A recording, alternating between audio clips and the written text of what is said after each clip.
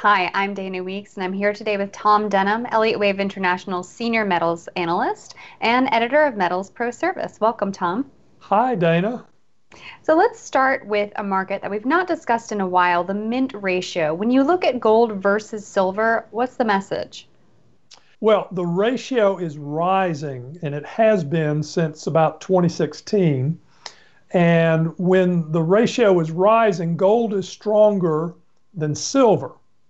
Now, we could say that another way. When the ratio is rising, silver is weaker than gold. And that's important to us right now because these metals both seem to be trying to be in a downtrend. So jumping on board with silver, which is showing relative weakness, is a good idea when we're trading to the downside. How does it look against other COMEX metals overall? Well, the interesting thing to me is that silver has been relatively strong, starting about the 20th of February and running up through the first week of March.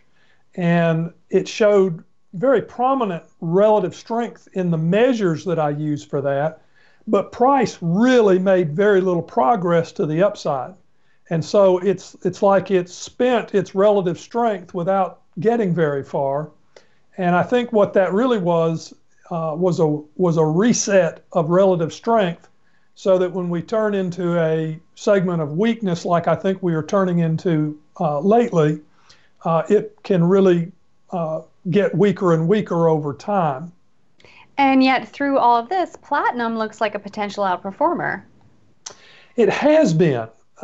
There are uh, things about the wave pattern that have made me look towards the upside. And when I've looked at relative strength in terms of other metals, one of the things that has been prominent at the monthly time frame is that platinum has been at or near the bottom for quite some time. And then a couple of months ago, we started seeing great strength. And it looked like we were going to get pretty good performance to the upside. Now, that has been squashed in the last several weeks, but I'm looking at that as a correction, and I think we are going to see some outperformance from platinum that lasts not forever, but for a while. All right. Thank you, Tom. Thank you, Dana.